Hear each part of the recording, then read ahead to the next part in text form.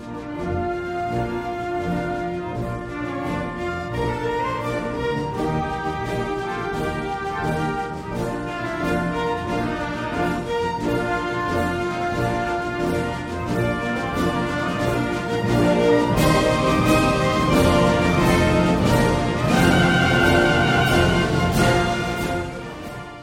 back to the Christian Soldier Podcast. I'm your host, Robert Spurbeck. Thank you for being here today. As promised, we're going to be looking at whether or not God is done using Israel. There is a very popular, I say popular, but it's almost a common theme that even in conservative circles that God is done with Israel, that we are spiritual Israel, the Christians are, Christian world, and that God is done with them and that they're no longer going to be on the scene.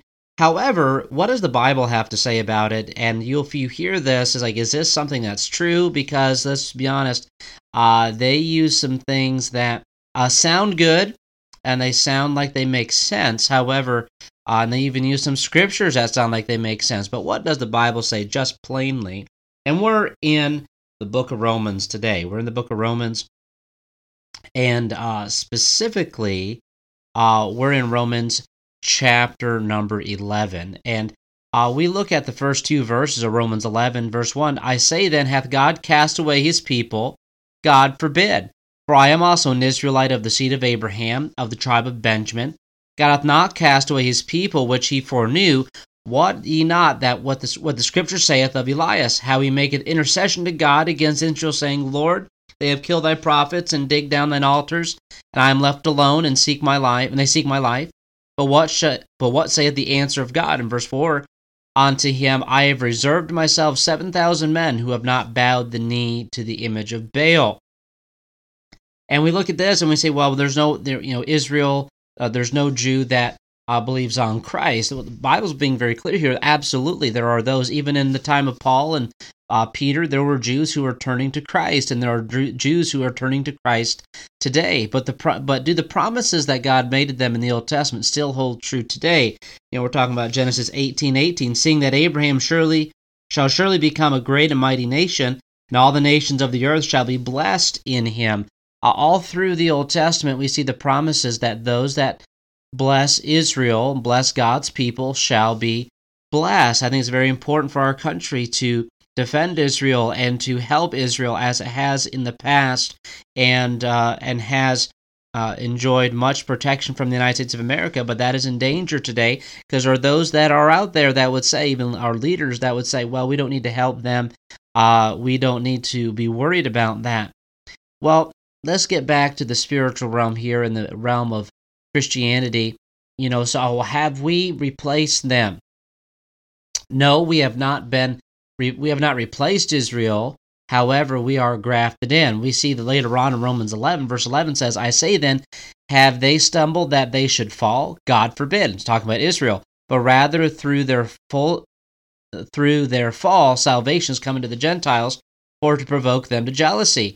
Now, if the fall of them be riches of the world, and the diminishing of them the riches of the Gentiles, how much more their fullness? For I speak to you Gentiles, inasmuch as I am the apostle of the Gentiles, I magnified mine office. What does it say here? If by any means I may provoke to emulation them which are my flesh, and might save some of them, talking of the Jews. For if the casting away of them be the reconciling of the world, what shall the receiving of them be, but life from the dead? For if the first fruit be holy, the lump is also holy. If the root be holy, so are the branches. And if some of the branches be broken off, speaking of Israel, and thou being a wild olive tree, speaking of the Gentiles, who are the Christian world today, were grafted in among them, and with them partakest of the root and fatness of the olive tree, boast not against the branches, but if thou boast, thou bearest not the root, but the root thee. Thou wilt say then, the branches were broken off, that I might be grafted in. Well, because of unbelief they were broken off, and thou standest by faith. Be not high-minded, but fear. Here it is, verse 21. For if God spare not the natural branches, take heed, lest he also spare not thee. So right here, these verses speaking exactly of people that are Gentiles, that are Christians today, that say, well, we have replaced Israel, We are spiritual Israel. We have replaced them. And they were broken off so that we could be placed because we are more worthy. The Apostle Paul is saying here, you can't have that attitude. You must fear. If God broke off Israel, then saying that he's going to restore them. We know that in the book of Revelation. Very clear. He's going to restore them. If he broke them off, then those who are unnaturally grafted in, adopted into the family of God as Gentiles are, then we better make sure that we are doing what God would have us do and not be high-minded, but grateful and thankful, and also have that attitude towards the Jews that they are still God's chosen people, and that is something we must remember. So let's not get caught up in this comes in reference to Christian nationalism, which we looked at last week, and I just did a mention on it because it's something that people talk about. And just so you are aware, Christian nationalism is not a good thing in the sense of its overarching definition. It is placing patriotism above Christianity. It is forcing our nation to be Christian. It is forcing a state-sponsored religion on our country. That's what they mean by Christian nation. They want Christianity to be forced and that no other religion's allowed in the U.S., many of them. Not all, but many of them believe that. That is not something that God wants. So this is where this comes, and also they're against the Jews, and they have this idea that Christians are spiritual Israel, and the United States has replaced Israel in the world, and that is just simply not the case.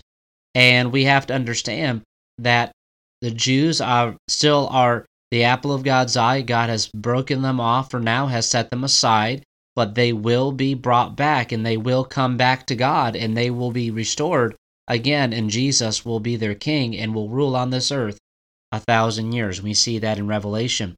So we need to make sure that we are winning as many Jews as we can to Christ, that we ought not have this view of them as the Catholics did and do at times, that they're the killer of Jesus. Now, even Peter said of his own people that they murdered him, and they did. However, those people back then did. The people today did not. We have to understand, let's not punish a group of people for the sins of their forefathers. Instead, let's reach them with the gospel so that they might trust their Messiah, Jesus Christ, Jesus the Messiah.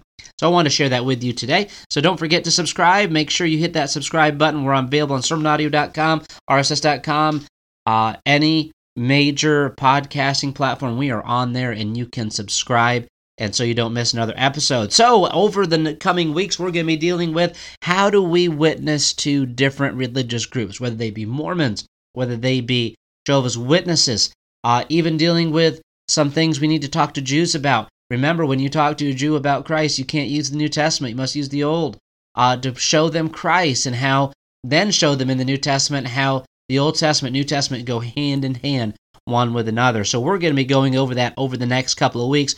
You don't want to miss it. It's going to be helpful. It's going to be interesting, and you're not going to want to miss it. It'll help you in your witness for the Lord. Well, thank you for joining us today, and I will see you next time.